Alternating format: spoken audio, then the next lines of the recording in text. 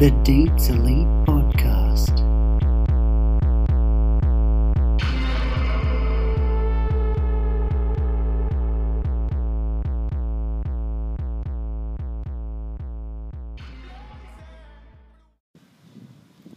And welcome to the first ever episode of the Dietz Elite Podcast.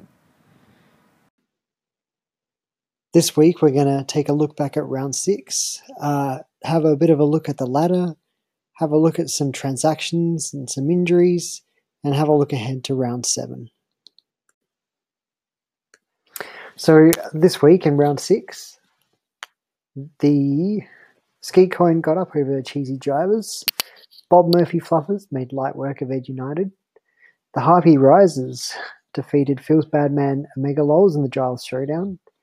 The Milky Bar Kids got up over BMC. The John Deeres crushed an injury-affected SSG. And Darren Jarman defeated ACT Avalanche. Looking at the ladder, the Harpy Risers remain on top after 6 rounds. Ed United coming in second, and the Cheesy Jivers. Skeet Coin in 4th. The Bob Murphy Fluffers in 5th. Phil's Badman Omega Lols in 6th. Then SSG and ACT rounding out the 8th. And the final 4, Darren Jarman in 9th, then the John Deeres, the Milky Bar Kids, and lucky last is BMC.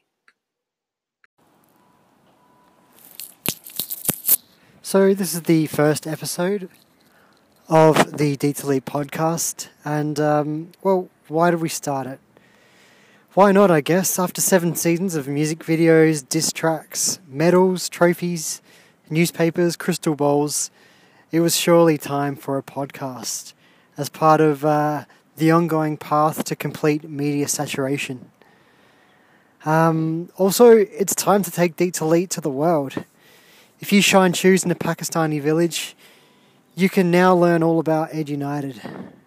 So I promise in the future this will get a lot more interesting. We'll have a lot more to say. We'll have more guests, i.e. you guys. And I guess we'll kick it off today.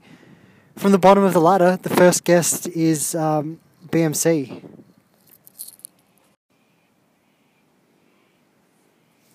So it's worth talking about the injuries, transactions and waivers for the week.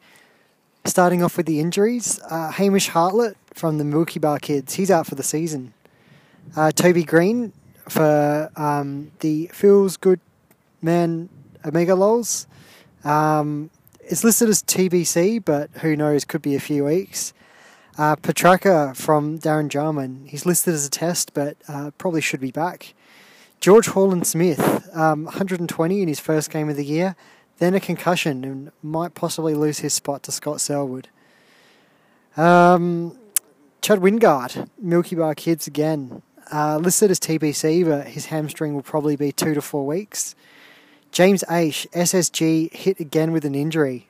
Listed as TBC, but I'm hearing it could be about 2 months. Walters from the Midget Kranskis, the Cheesy Jivers, 2 to 3 weeks. And just hot off the press, Deletio and Jeremy Cameron are set to miss this week. Some transactions of note. Scully to Darren Jarman, even though he's back in a couple of months, has raised a few eyebrows. And some droppings this week. The Midget Drivers, the Cheesy Jivers have dropped Jack Watts, and the Harpies have dropped Ryan Burton, who was one of the most popular picks at the draft. On the waivers, one defender, T. Cole from the West Coast, scores of 76 and 80 in recent weeks. In the forward lines, Mitch McGovern. His average has been pulled down by a couple of early 40s, but since then has averaged somewhere in the 80s. And there's not a lot of midfielders, but Rowan Buick's coming off 170 in the NEFL, for what it's worth, and did score a couple of 80s earlier this year.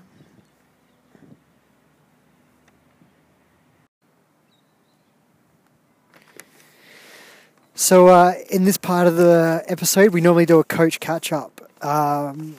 And given that it's just me talking to myself, I'm going to take some of the questions from the weekly trough and just answer them myself. So how's my season gone? Well, I'm dead last, so not so good. My premiums haven't delivered, and my speculative players like Marchbank and Papley and McGrath haven't got up the next level like I thought they would. Who's been the best pick? I mean, I would have said Bonner earlier on, but he's kind of dropped off a bit. So I think Witherden has been really good. I would have been happy if Witherden averaged 75 to 80, but he's really carried on his form from last year, and I'm really happy with his returns. A bust, well, there's been a few. Probably Tom Rockcliffe is right up there. But I'd also go Papley. I really expected a bit more from him. And Brandon Ellis, who averaged in the 80s the last couple of seasons, and he's lost his spot. So I'm going to hold on to him. We'll see how he goes. We'll see what can happen from here. So explaining my team name, BMC. So in the first season of Fantasy, my name was Burgoyne's BMC. I guess BMC stands for Big Meaty whatever. And since then, it's just been BMC. So yeah, that's that. Grand final prediction. I reckon it's the Harpies and Skeet this year. I reckon Skeet is starting to pick up, and the Harpies have just a solid side. Favourite AFL player? Probably should have prepared a little bit better for this. We'll go with Jack Watts. And then a movie, album, or TV series recommendation. I've just, last year I finished watching Narcos, which was one of the best series I've ever seen. But on the flight recently, I watched a few movies. And one of them, which was a standout, was probably 3 Billboards. So if you haven't seen that, I'd recommend you check that out.